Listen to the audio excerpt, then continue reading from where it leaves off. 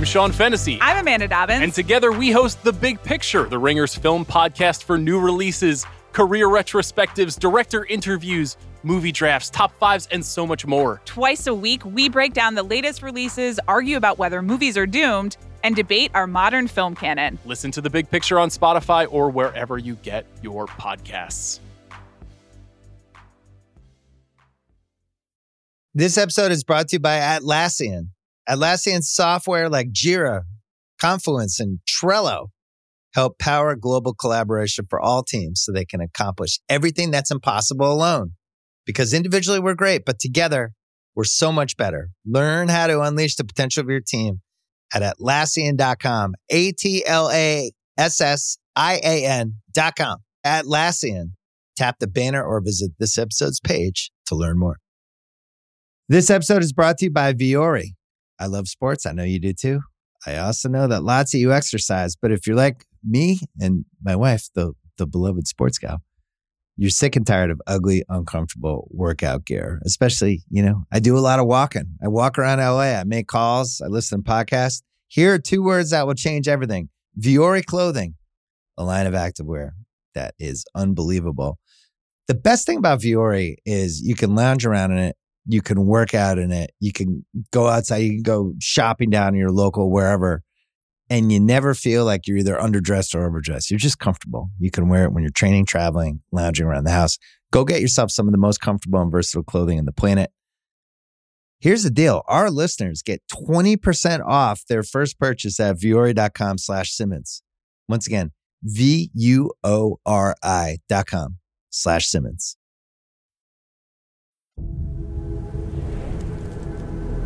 Errors were made in the hours following King Viserys' death. The war be fought. Many will die. And the victor will eventually ascend the throne.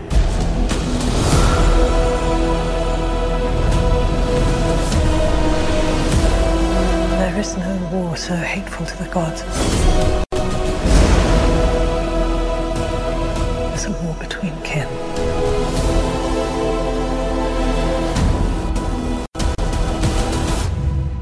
And no war so bloody as a war between dragons.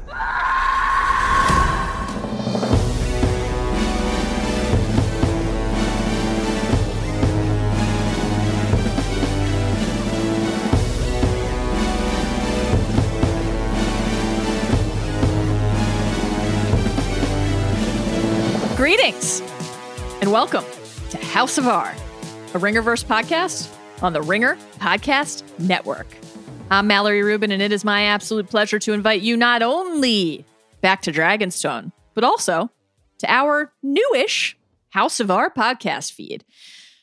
Joining me today to remind us that errors were made in the hours following King Viserys' death. It's my House of R permanent title. Co-host, New York Times best-selling author of MCU, The Reign of Marvel Studios, Joanna Robinson. Guess what, Mallory? First of her name. We're back. And you know how I know we're back?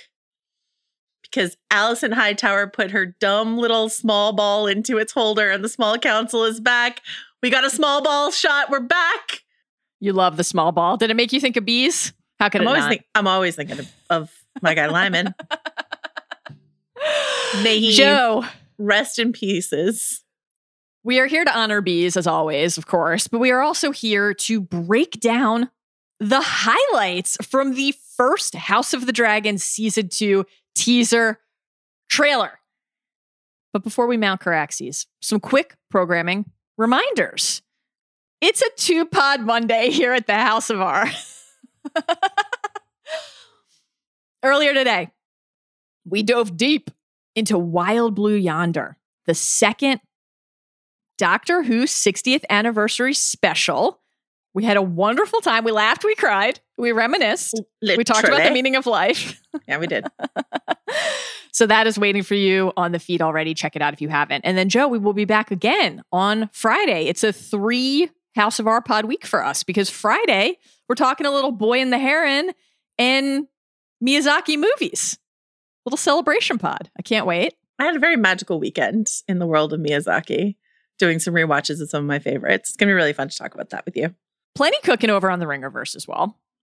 Also today, Monday, the Mint Edition crew handing out the animation awards for the year. So if you're like, it's December, where's the year-end content? Guess what? There's the answer. Also, we did a year-end House of Recommends last week with friends of the pod, and it was a joy. So check that out as well. Wednesday, the Midnight Boys. Pew, pew, pew. Dipping into Blue Eye Samurai and Godzilla -1. Pods aplenty, Joanna. How can the people follow along? Wow, I'm thrilled and honored that you asked me that question, and let me be the first to answer you. Why aren't you already subscribing to both House of R and Ringerverse? There are 2 different feeds now. Subscribe to both. What a great idea. Also, follow us on social, Twitter, Instagram, blah, blah, blah, all these places. We've got the latest and the greatest of what's going on with us. Jomi is cooking up some great content for you there.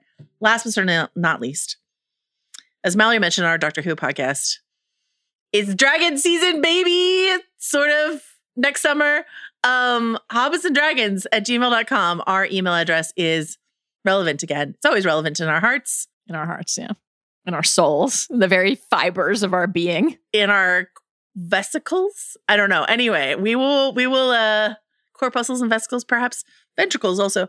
We'll be checking that email, hobbitsanddragons@gmail.com.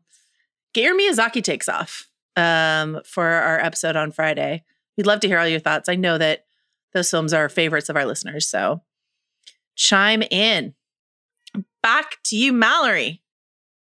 Okay, Joe, it is time for our friendly neighborhood spoiler warning. And this is a little bit of a longer one than usual because we're going to explain the format of today's pod. Now, we're here to hit the highlights. We're going to talk about our 7 favorite things. You know, maybe a smuggler to it is a House of R pod.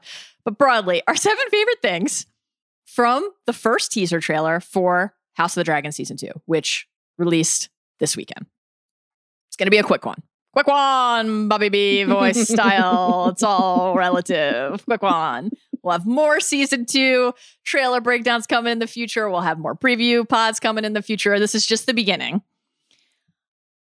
If you're listening to a trailer breakdown, you're probably like, tell me some things about what I might expect in season 2.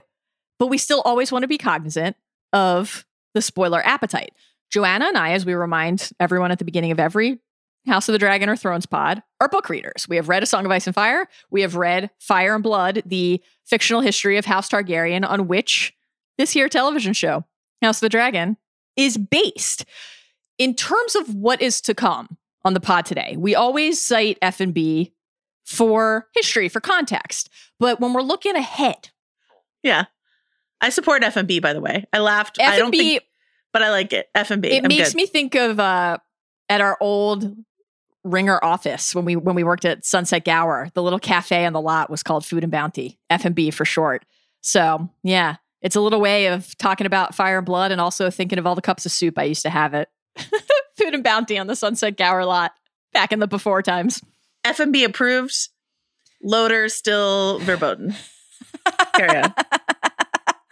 I can't promise you that I'll never again say loader in your hearing, but I can promise you that I will try. And hopefully that is good enough. That's all we can do. That's something. That's all we can do. So, here's how we're breaking up the pod today, Joe.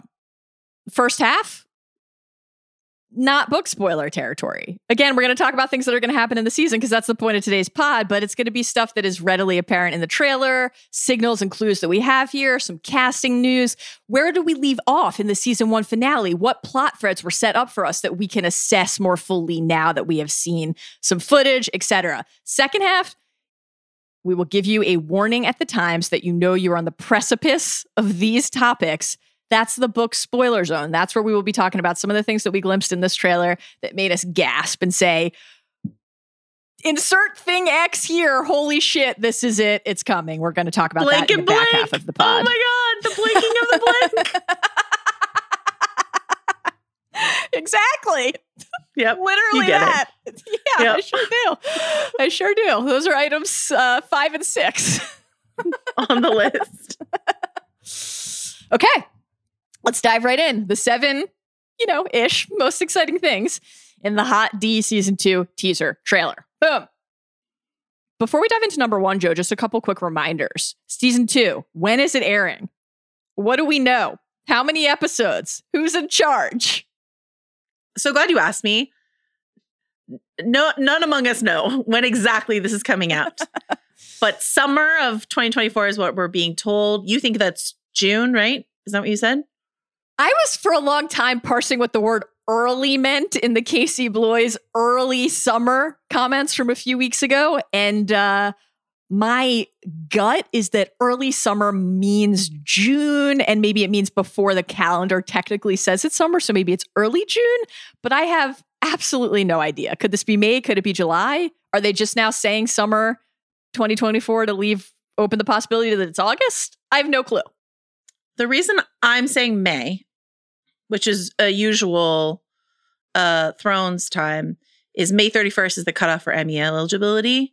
And if you don't make that cutoff, then you're so far away from the following year when Emmys come around. So like if they can even just like debut it the last week of May, they make the cutoff, I believe. Would they not say spring then? Do people think, is the worry if you say spring that people are like expecting it to be March or April? Yeah.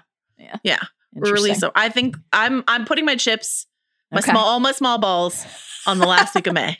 Okay. And if it's sometime in June, you win. There are no stakes, no prizes, just honor. Okay. The Emmy point is a great one. I just want a date. I just want to know.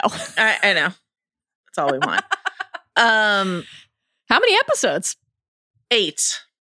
Not as many episodes from season 1. Yeah. So this makes us wonder if perhaps some things that we had previously thought were going to be in the season might have been pushed into the following season. We've got a change in the creative team. Miguel Sapochnik has exited the stage. Enter Alan Taylor, who I have mixed feelings about, but I'm very curious to see as a sort of season EP and director of multiple episodes, including the premiere. Alan also did direct a crackerjack episode of Blue Eye Samurai. So like, I'm trying to use the most recent data to assess my feelings here. No more major time jumps. And this is a big thing. We had the huge, not only like the huge time jump in season 1 where we changed actors, but between episodes, years might pass. That's no longer going to be the case. The Dance of the Dragons only takes place over 3 years, depending on how you read the calendar, 2 to 3 years. And we're expecting 5 seasons total, I believe. And so I think we're just going to go bam, bam, bam, bam, bam, because that's how the dance went. So that should hopefully be less confusing for viewers than some folks who are a little lost in season 1. Mallory Rubin, let's talk about a couple queens, shall we? What did you make of the posters that we got of our soot-smeared royalty, Rhaenyra and Alicent, with a couple intriguing phrases on their posters? What did you think? Always love a character poster. Always love this part of the run-up to a new season of a show where we get our character posters and our slogans, our taglines. So we had a Rhaenyra poster and an Alicent poster, and the Rhaenyra poster said fire to fire, and the Alicent poster said blood for blood. Fire and blood, Joe. Wow. Here it is. I'm not sure if you're aware, but the Dance of the Dragons is the Targaryen Civil War, the War of Succession. So the house words here are divided across the leadership of Team Black and Team Green. Everybody looks very intense. And I'm thinking that there might be some tension in season 2 of Hot D. Yeah. Things are going to be a little tense. I like that they're kind of sooty. You know what I mean? Like that they're like, the dragon fire has been aflamin', and we are feeling its heat. Yeah. I guess this, by the way, is also implied, but we should say on the spoiler warning front that we will obviously be accounting for where season 1 of House of the Dragon left off. So spoilers I don't know why you'd be listening to season this pod 1 if you had not watched season 1, but we will be chatting about that. And so you really feel that season 1 concluded with Vhagar murdering, Chomping down on little Lucerys and Arax. Very painful still. An ill-fated trip to Storm's End. Rhaenyra has one tear track through the soot on her face, and then Alicent's eyes are like basically like brimming with tears.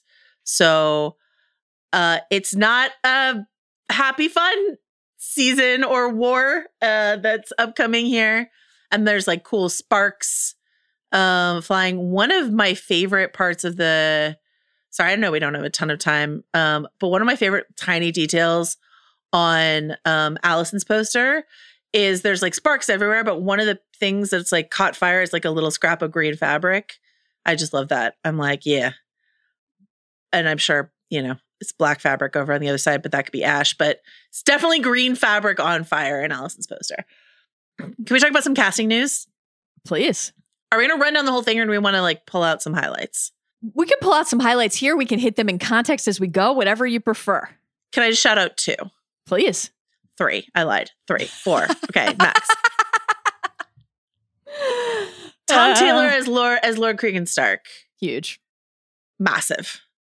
Not physically massive as a person because his character's young, but like we got a Stark. A Stark has entered the chat. We will be coming back to this today. Fun fact about Tom Taylor that must drive the hair and makeup department absolutely bananas. He's a natural blonde, unlike most of the Targaryens on the show. He's got beautiful, like glossy blonde hair, a beautiful blonde beard, and they have to, I guess, slap a brown wig on him. We'll see, but I'm assuming. Tom Bennett is a personal favorite of mine. I love this actor. If you've ever seen Love and Friendship, which is a phenomenal Jane Austen adaptation, he is so funny in that. I just adore him, and he's been cast as Ulf. And I'm just like I'm excited. He's excited. If you go to his Twitter feed, he's like, because it was. My sense is he had to keep a lid on this for a very long time. And like then it's officially announced and he's like, guess what I'm doing? I'm in House of the Dragon. So I'm really excited about that. One of our shared loves, Freddie Fox, Slow Horses, season 3. Mallory and I are in King it. Hugo The Great. On The Great. Spider on Slow Horses. The Fox acting dynasty in the UK is Sir Gawain Hightower. This is fantastic news for us. I am thrilled about this. And this is the kind of role we saw a lot of this in season 1, where you could take a character who is like present in the story. Honestly, to go back to the character posters for a second, one of my main thoughts, not that there was any doubt that Alicent and Rhaenyra would remain the stars and central figures of the story. Of course, they're the protagonists, but it is always such a surprise now that we are in the era of the adaptation and actually seeing House of the Dragon on our screens to revisit Fire and Blood and see how often the women, and Alicent and Rhaenyra in particular, the characters are not nearly as central as the men. And so there's so much room to play. In Gawain Hightower's in Fire and Blood, but there is ample opportunity here to let Freddie Fox cook and inject some levity into the proceedings, which I simply cannot wait for. He's so good at levity, but also like sinister at the same. Like it's just, he's got a lot of layers. Great guy. Last but not least, another fave of mine. Also Simon great Russell at Beale. quaking in terror if it comes to that. If he needs to. Shout out Spider. Simon Russell Beale as Sir Simon Strong. Simon Russell Beale is just an acting legend, incredible in everything he does. This is the kind of like character actor you could just like absolutely fall in love with, like we did in so many of the like supporting roles in Thrones. This is just like who you want. Like I would say Simon Russell Beale is to like my excitement for Lemon Beesbury in season 1. Like this is where I am. Huge. So we'll see. The bad babies know that that's a real signifier. Mark of honor. Huge. Mark of honor. So anything else that we didn't get to that you want to point out in the casting list? Okay, great. I have a casting item that I'll come back to at the very end of like, oh, intriguing. We didn't even see this. We'll talk about that later today. I know what you mean. Yeah. A couple other casting things will come up as we go through some of our items. Let's get to it, Joe. Let's dive in. Let's talk about our number 1 item here. And these are not really like ranked in order. It's just a list of things we're excited about. No particular order. We're excited about all of it. Can I tell you, I'm like fizzing. This is so fun to be talk to you about this back again. in Westeros together. Delightful. Truly thrilling. All right, here's number one today. Our first thing that we're going to chat about. The central theme of the trailer. Because this was a big thing if we harken back to those pre-season 1 days when the excitement was so high. What were we going to see? What was House of the Dragon going to feel like? And the trailers, once we actually got to the premiere and we're learning about Aegon's dream, the prophecy, and then we see the role that plays throughout season 1, etched on the dagger, the Song of Ice and Fire. Now you go back and rewatch the trailers now, that is really central as a note. Teaser 1, Daemon, dreams didn't make us kings, dragons did. The first official trailer, Corlys, what is this brief mortal life if not the pursuit of legacy? So the idea of legacy again. The second official trailer, Viserys, the dream, it was clearer than a memory. On and on the list goes. And so it is certainly purposeful that we only get 3 total lines of dialogue in this trailer. It's about a minute total of footage, even though the full YouTube clip is longer. And we will be citing some timestamps as we go today. Those will be from the YouTube timestamps. When we hear Otto say, and here we are, right back to the Otto pronunciation, and I will not apologize. The accent is what it is. Errors were made in the hours following King Viserys' death. And we're thinking back to that horror that Aemond felt when he saw what Vhagar did and realized he did, the hubris of thinking you can control your dragon. Rhaenys, the hammer line at the end of the trailer, there is no war so hateful to the gods as a war between kin. Kinslaying is a central focus of this season. It's a central focus of the Dance of the Dragons. It's a central focus of Fire and Blood. All that Dance of the Dragons is blood v blood. No man or woman is as accursed as the Kinslayer. That's the quote from Fire and Blood that we returned to so often last season. And here it is, that note for us right at the beginning. Yep. Love it. I love it. It's going to be on people's minds. There's also Alicent being oh no, people are going to die. It's yep. Good stuff. Good stuff. Right, Can't wait babe. to see what the mood is when Aemond returns and is confronted with this new legacy, right? Aemond, a Kinslayer, and then the way that other characters have to navigate what it means to be at war with your own family, with a branch of your family against a branch of your family. This is a harrowing thing that sets the ground for so much of where we find our characters in Game of Thrones, right? And especially since there was that non-book faithful, but I liked it, sort of near reconciliation for Alicent and Rhaenyra.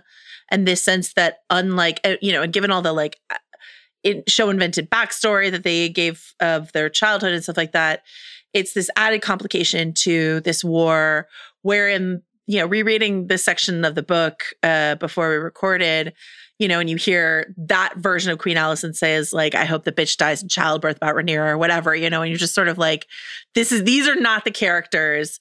And with love and respect to the incredible world that George R. R. Martin put together here, always, of course, this is so much juicier, more complicated when it's when Alicent doesn't it's not just that poor little Luke dying is going to kick off a lot of things. It's she doesn't want to cause that pain for Rhaenyra. You know what I mean? It's just so much more complicated, and I love that. So absolutely. And we talked about this a lot in our season 1 pods, but one of the really delicious things about reading Fire and Blood is that aspect of the not only unreliable narrators, but the competing narrators, how many different accounts there are. And so when, we talked about something from a few minutes ago, Alicent and Rhaenyra are often not even really there in the foreground. And when they are, it's some recounting of a comment like the one, the horrible line that you just cited.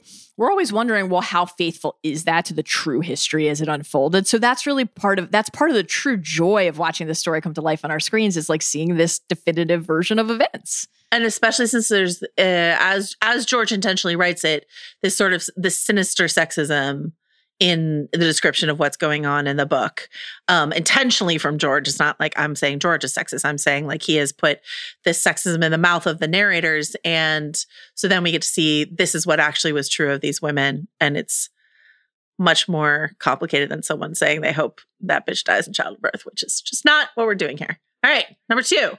Number 2. This is a thrill.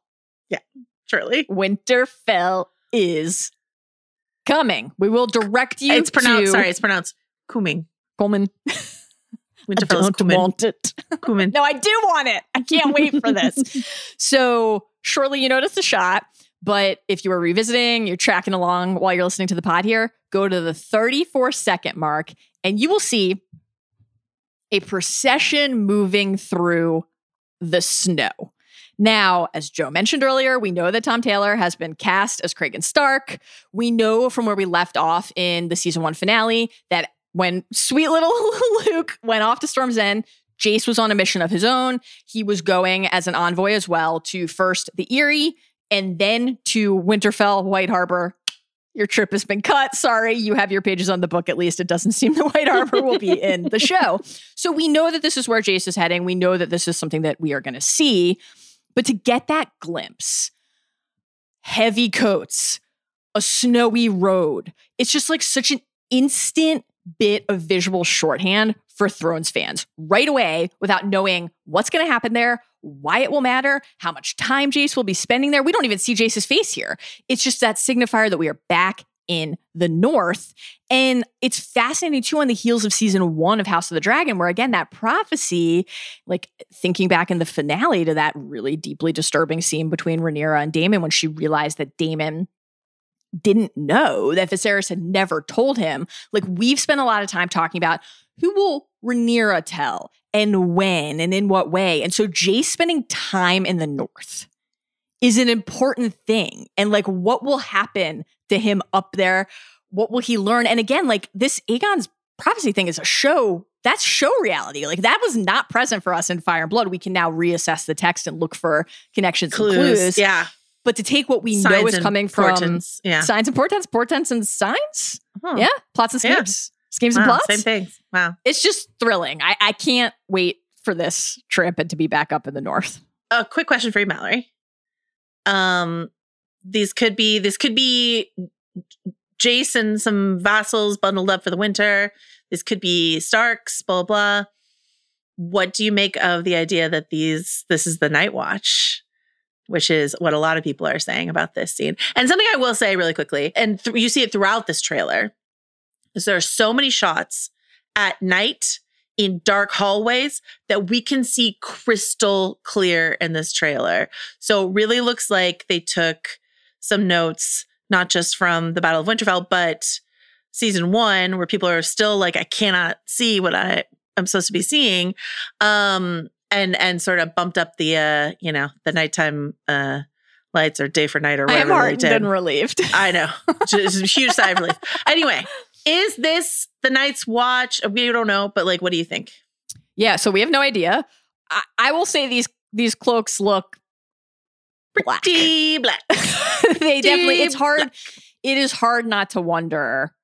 And especially like, again, you could just show us the weirwood trees in the Godswood. You could show us the facade of Winterfell. Like there would be a lot of ways to signal Winterfell for us. So to give us the backs of fur-clad riders in dark, seemingly black cloaks, I think it invites us to speculate about whether this is not just a group from the Winterfell Stark household, but perhaps the Night's Watch, which would be incredible. Thrilling. I like the idea, just as they did with like Alicent and Rhaenyra.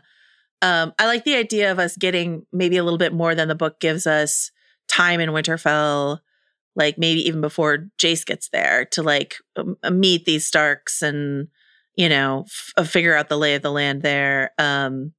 Because allegedly, I mean, it's geographically not supposed to be Jace's first stop. So are we going to have to wait a while to get there, or will they not be able to resist like showing us Winterfell, showing us Starks right That's at the a good question. I really hope we go to the Eyrie and spend a little time with Lady Jane. I won't be we have to go to the Eyrie. If they're like, I'm here, I'm back, I just came from the Eyrie. I won't be like shocked, but I hope we get it.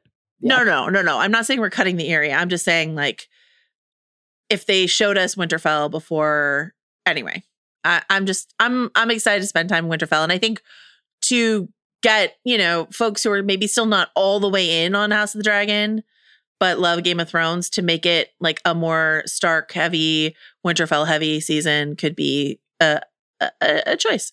No, there's no way they're skipping the Eyrie. Lady Jane, like even in the book, Lady Jane says the best, like saltiest stuff about women in power. There's no way they could be able to resist that. Absolutely. I really hope that we get some time there. I like the idea though that we could glimpse the North before we're there. That would be really fun. And I like the idea, again, we have absolutely no clue if this is the Night's Watch, how they might come into the story, but could riders come down to Winterfell perhaps? I really like the idea of Jace, even though he like has his assignment, deciding to go visit the Wall and Castle Black, and like that part of Jace's arc in season 2 and in these early episodes of season 2 is like learning about the realm. I think that would be like a really cool thing to see from him. Yeah, as like someone who is eager, we saw him like eager to learn in season 1, as someone who is like really eager to be as complete a leader as he could possibly be. And it allies him with a character we love, which is Tyrion. Tyrion's curiosity about the Wall, all of that. So, and it would really position him well to, as Rhaenyra's named heir now, for their bond and like their tutelage to hinge on this idea of like uniting the realm, which was such a central focus for Rhaenyra in the finale and throughout season 1 because of the burden that she has inherited from Viserys. Can't wait. All right. Our next item, number 3. Calling this one Sneers and Stares and Scrambles. And I presented you with a series of timestamps of just like delicious expressions, side eye, glances across a room. You can pick 1, 2, whatever you'd like to highlight here. What was your favorite sneer or stare or little scrambling moment from a character? And this is separate, we should say. We'll have a category coming on like dragons and battles. My actual favorite, the one that like made me the most like, or whatever, I'm going to save for the book spoiler section. So in a safer way, I'll pick 2, which is Aemon sauntering into the throne room. And it just reminded me a lot of like various characters we saw over the years, like staring at the Iron, and in season 1, Daemon, certainly in season 1. But like your little fingers or whoever, like staring at the throne as this symbol of power, as this thing to be coveted, all this sort of stuff. So Aemon in the throne room is a big one. My favorite maniac. What an absolute delight to see Aemond again. All he can do just with the one eye. He can outleer anyone just with the one eye. It's true.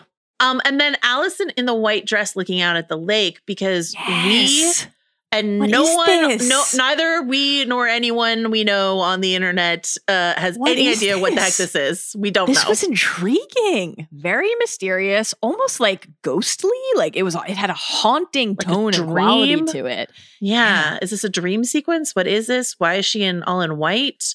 It's just very, very intriguing. We know that with Alicent, a dress selection is always purposeful. So she knows her color codes. So yeah.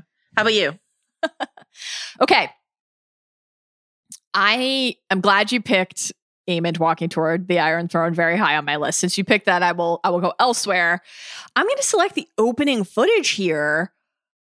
This shot around the 5-second mark of Rhaenyra, despondent, sooty, staring out at Storm's End, Shipbreaker Bay, where Luke died, where this horror unfolded. This is not in the book, Joe, this trip. So like right away, this excites me because again, just as in season 1, it reinforces how much room there is to play around and between the bullet points of history that are stitched together in Fire and Blood. And I love the idea, and I'm not surprised by, but I'm glad to see reinforced immediately here in our first teaser of Rhaenyra just being out there in the field. There are shots elsewhere in the trailer of Rhaenyra on Syrax, on Dragonback. So are they there to look for Luke's body? Is this a visit and a period of reflection later after other events have unfolded? We have no clue, but I liked giving us a confirmation immediately that Rhaenyra will be out on the map, in the world, in the thick of it, driven by this pain and sorrow. I have some book spoiler questions that I will save for later. I just made a note for myself to come back to this, but it is very intriguing, very beautiful. Soot and tears. Very sad. Fire and Very blood, sad. soot and tears. Yeah. Okay. Number 4. No love for Aegon II. Sneers. Sad. He had a lot of them. on the throne. Or Otto just gazing into the fire. It made me miss Joffrey a little bit. But I have faith in Aegon to, deliver when he's he just needs to like slouch and sneer a bit harder to give me the full Joffrey vibe. So yeah. The Joffrey throne slouch is just, it's nearly untouchable. Yeah. Unparalleled. All right. Number 4. Number 4. Here be dragons and sigils and sword swings and battles. I have provided so many timestamps in this category that I have candidly violated the prompt and the exercise that we set out for today, which was a quick rundown of the highlights. But I think that's part of the point, which is there's a lot of bloodshed in this trailer, and it's unsurprising, right? We're into it now. We're into the Dance of the Dragons. Some of what we glimpse here is more like of the up close and personal variety. Some is at scale. Like we're getting some old school Thrones caliber battles here, like with love and respect to your guy, the crab feeder. I think we're going to see the battles level up in season 2. Okay. Don't disrespect my husband, the crab feeder. I would never. Pick a favorite or two. Which of these many shots of helmet grabs and sword swings and flaming fields and dragon roars is your favorite? And why? I decide to stay entirely on brand and with my 2 choices. The first is at the 9-second mark. Daemon Targaryen, clad in like full chunky battle armor, grabbing the dragon helmet, and he is off to war. Helmet Watch TM with Joanna Robinson TM. This is secretly a Wig Watch TM with Joanna Robinson TM because isn't it always? His hair length is longer than when we last left him in season 1. So I know we're not getting massive time jumps, but is this like a little later in the season based on hair? I just thought it was interesting. Like we haven't seen the Legolas hair in a while, and it's a little Legolas-y. And so like either they're going to ignore the chop that he had last season and put him back in the Legolas right away, or this is to note a little bit of passage of time. So I was excited for Wig Watch. That was like the first thing I clocked was like, that wig is a little longer than the last time we saw it. Okay. Speaking of hair watch, at the 18-second mark, this was huge. My biggest, most hated enemy of all time, Kristen Cole, got a haircut. And there's no dumb hat upon his head, but he is chopping someone's head off with a closely cropped head of hair. It's got like a goatee, some facial hair. It's the darkest timeline, Kristen Cole. This is like, in case you were wondering if I'm evil as I behead this person. I'm pretty sure I know who he's beheading. Anyway, Kristen Cole, it's wig and haircut watch at the 9-second and 18-second mark. Kristen Cole just luxuriating in an execution it's like, yeah, we've been away for a while, but have we? Like this is the warm bath. Welcome Same home. As it ever was. Yeah. This fucking freak is exactly where we left him. Great picks. Those are great ones. Okay. I will go with, we're going to circle back in our book section to some other dragon shots that we got. So I'll be able to return to that later. I'm going to go with, at the 47-second mark, you heard it. It was the end of our opening clip today. Baela shrieking atop her dragon. Now, this was not like a total shock to me because Moondancer is one of the dragons that Daemon lists in the season 1 finale when he's doing the dragon math. But in the book at this point, Moondancer is like smaller, not yet really ready to be ridden. So it was just exciting to know that Baela is going to be airborne and in the thick of it, like maybe a little bit sooner than we expected. That is a thrill to me. Have no idea what this moment might be, but I cannot wait to find out. We have some thoughts on what the moment, but there's some possibilities on what the moment might be. But how exactly will this happen and when? Can't wait to find out. Very exciting. So that's one pick. And then a couple of my candidates here, I think we'll circle back to when we get to our book section in a minute. I think it would be difficult to even talk about them here, so I won't try. I'll just say more broadly, there were a couple sections, like the 40 to 45 second mark, and then the final 10 seconds of the trailer, plus some other spots, where it's battle montage season. Like, we are back in that vintage old school Thrones. Here are some processions. Here are riders. Here are shields and sigils. Here are flame burning King's Landing. Like, there's a lot going on. Like, bodies on fire. Like, yeah, we see a lot of, across the trailer, a lot of sigils. We see House Hightower. This is earlier. This is the 12-second mark, calling its banners. A thrill. I mean, again, we already talked about Freddie Fox, but like, the sooner we're with our guy Gawain, the better. We see there's that shot of the shields. Do you think he'll be a ginger in the show? Or are they going to make him like match? I'm curious to see what they do with the hair. You almost can't have coloring like Freddie Fox's natural hair color on a non-Targ in this show. It would be like confusing to people, I think. Maybe. I don't know. The shields, we get some House Rossby and House Stokeworth battle shield spots. There's a moment little later in the trailer where we see like what appears to be the top of a red. You love to spot a sigil. Classic sigil smuggle here. To spot a sigil. Top of a red stallion on a golden tunic. These are the Brackens. So that makes me think 100% Burning Mill.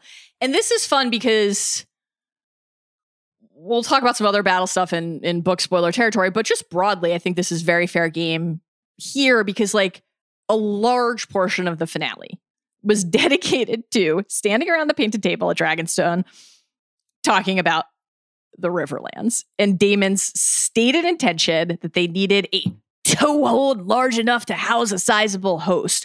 The fact that there's going to be action in the Riverlands is I think more premise than plot for heading into the season.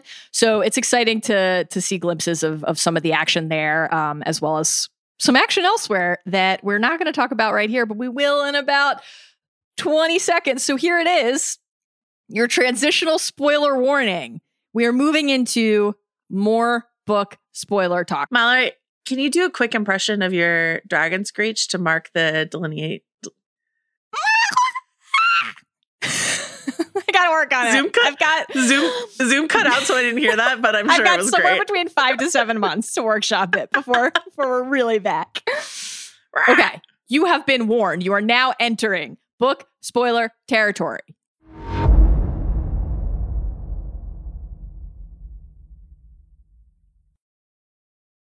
This episode is brought to you by Viore. I love sports. I know you do too.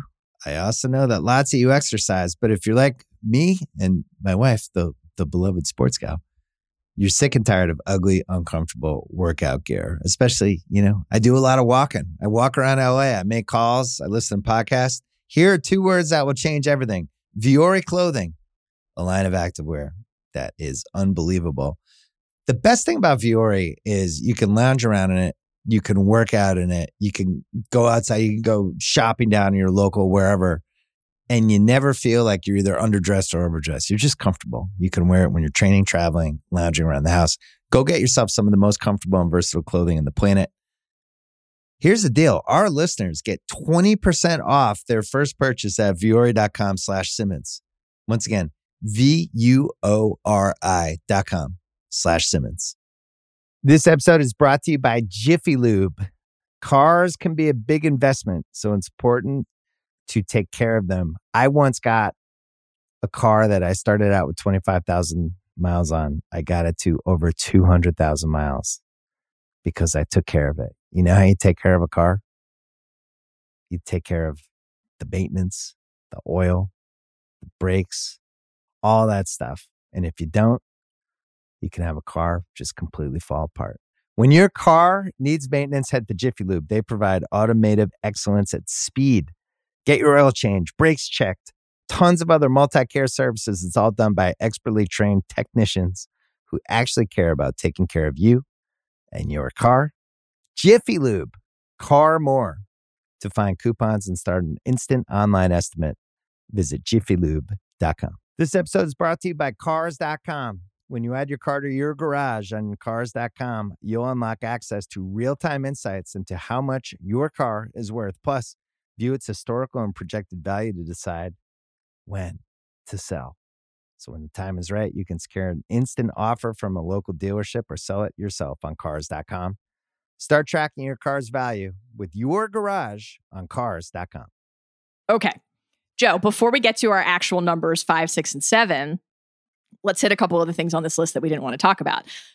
I'll just say, Rook's Rest, which I spent all of season 1 calling Rook's Roost, and we'll probably call Rook's Roost again. I don't know why my brain auto-completes it to Rook's Roost. It happens. Forgive me. I ask your forgiveness now.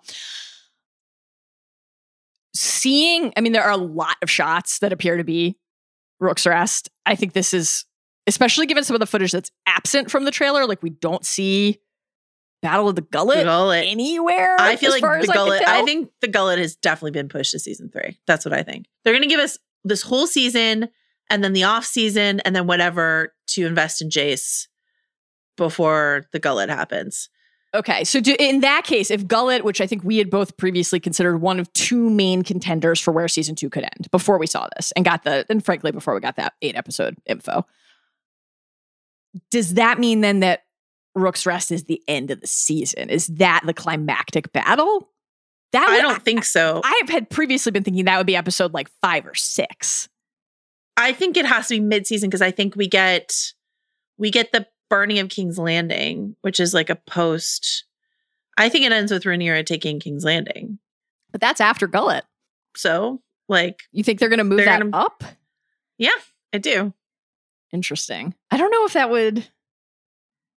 Maybe. I feel like that decision, I guess if she is more active, because that's my other question. This is my big question is the whole thing about Rhaenyra being so torn up by childbirth that she can't ride a dragon. And that's why all these people have to go out on her behalf.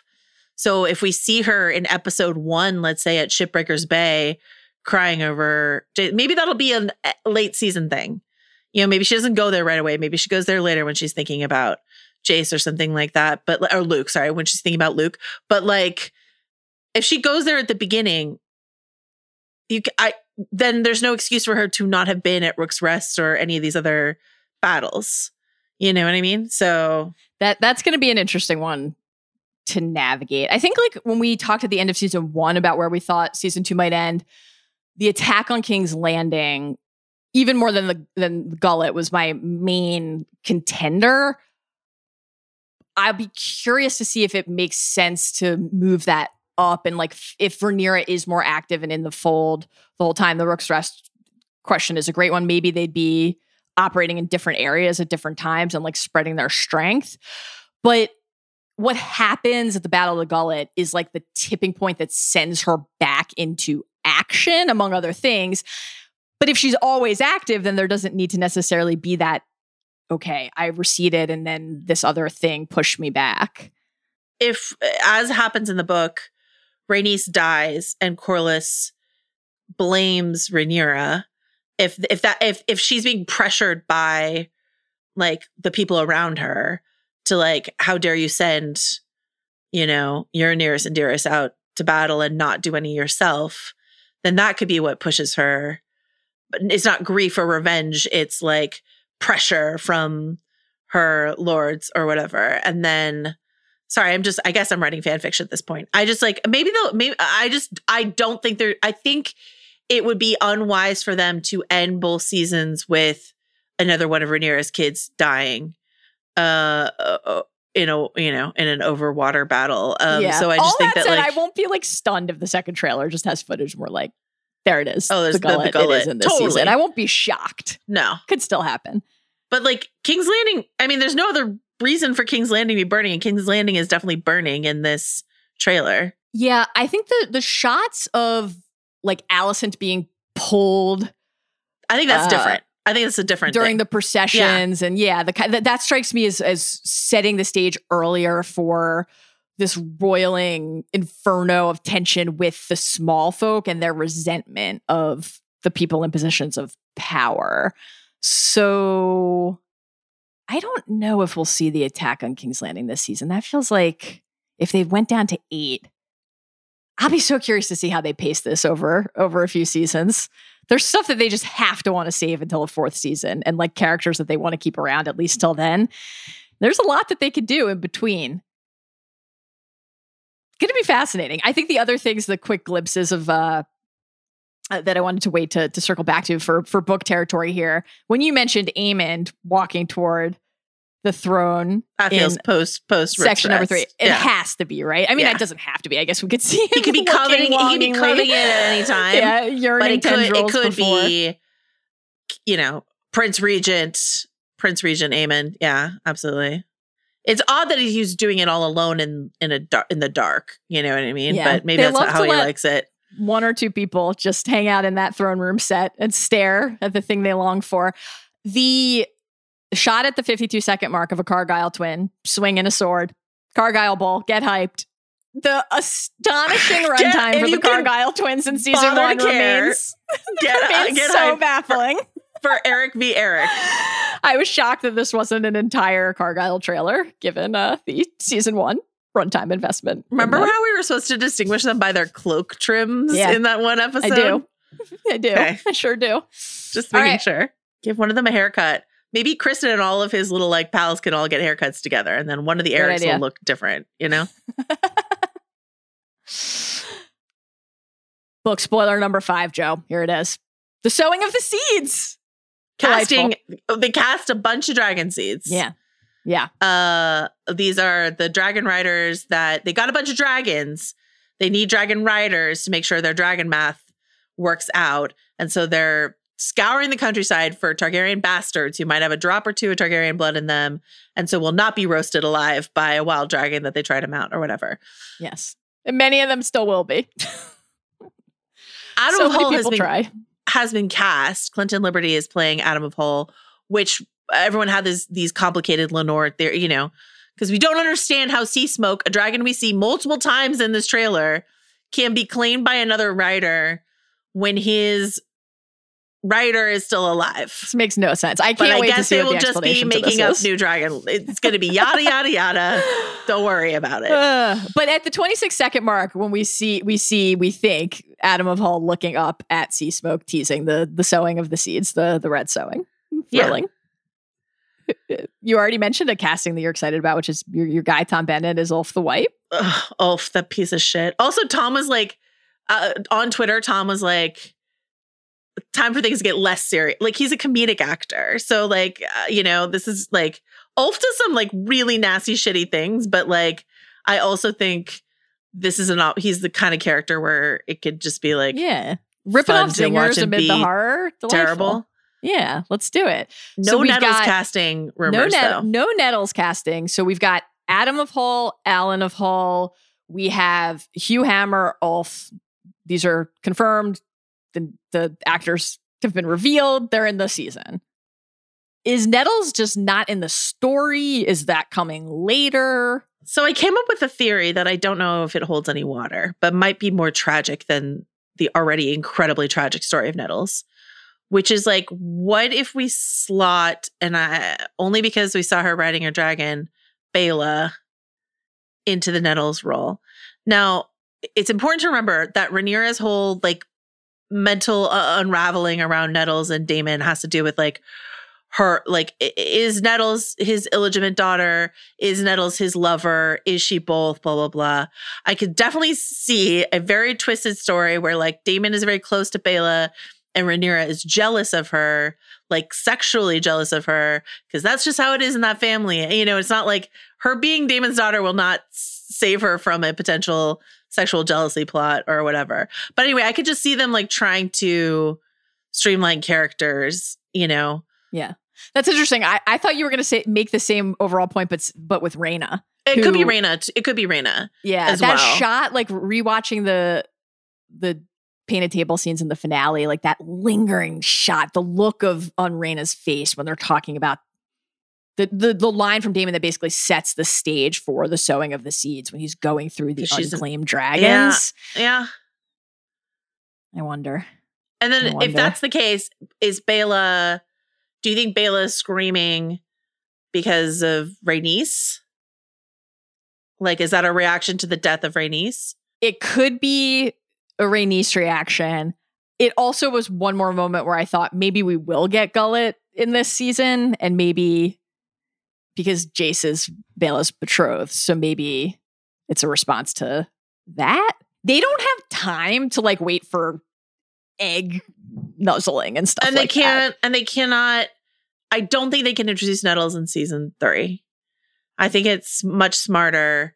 And Rhaena as a daughter of Daemon, who like was so desperate for his attention and affection, but didn't have a dragon. So right. And Daemon is invested in the sewing and went to sing to Vermithor. So that could be something that, brings them together. I don't know if I made this comparison before, but he just like reminds me of like a barbecue dad. Like that's his like weekend hobby is the sowing of the seeds. Anyway, we're running out of time and we got to talk about Helaena.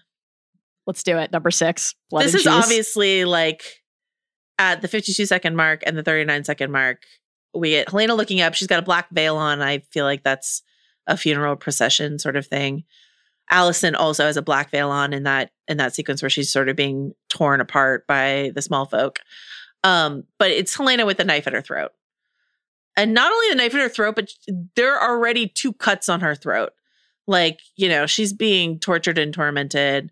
This is Blood and Cheese, which is a horrific moment in the book in which Helaena has to choose which one of her children is going to die. Debt collectors, said Cheese, an eye for an eye, a son for a son. Sent by Daemon, probably. Almost indubitably. Daemon sends these people into the castle as revenge for Luke to kill a baby. Is this how the season starts, Joe? Like, is this episode 1? Is it episode 2? I mean, this is going to be one of the most horrific things they've ever done. No later than episode 2. Yeah. No later than episode 2. Yikes. It's going to be very grim. I'm so interested to see. I mean, I'm sure plenty of people will be caught by surprise because they don't, most people don't live their lives online. But like, I've just seen the like chant of blood and cheese like everywhere. So much more so than the Red Wedding, you know what I mean? That it's just sort of like the book readers can't help themselves. They're like so excited for how messed up people are going to be about blood and cheese. Right. And I'm just sort of like, yeah, be cool, man. And it's also like in a post-Red Wedding world when you say things like blood and cheese is this season's Red Wedding, then even absent any particulars about what is going to happen, people who hear that know that's like something devastating and utterly foul awaits. It'll be fascinating to see when they do this and what the response is. I feel like this might be the end of the first episode. What a wild way to start that would be. Oh my God. What a fucked up season awaits. Number 7, Joe. FMB, yep. Some stuff we didn't see because we didn't see a lot. We already talked about the Battle of the Gullet as the kind of like big, there is no glimpse of a battle at sea that we can spot in this trailer. Doesn't mean it won't come later, but if that is not in the season, it has a real bearing on how they're parceling out the plot. What else stood out to you as like things that weren't here that you maybe expected to be? I think as we already mentioned, Nettles. And then I guess Alice Rivers, though, like, I don't know if that's an effective trailer shot. Because, it'll get us, the book readers, excited. But like this, an actress has been cast as Alice Rivers, Gail Rankin. But like just seeing a shot of her, we're going to be like, oh my God, that's Alice Rivers. But like your average viewer won't care, won't know, Yeah, I think maybe even more than not glimpsing Alice Rivers, I was surprised to not see more of Harrenhal. Yeah. Because like Daemon is going to set out for Harrenhal pretty quickly. I think that shot where Daemon grabs his helmet is inside Harrenhal. Yeah, and I think also there's that later shot of him swinging a sword in front of a weirwood, which like could be Isle of Faces. I definitely think, yeah. Riverlands probably has to be. So, yeah, I can't wait to get the longer trailer. Like this is, I mean, the going back to the teaser trailer for season 1, there was like nothing in that. Nothing. It was a drop. So like this is just the beginning, what they're showing us here. So much sea smoke in this trailer. Yeah. And we get, a lot of dragon content. I don't know. I'm really excited. I'm really curious. The Battle of the Gullet is the most interesting and confounding thing of like, if they move it, how will that work to move it?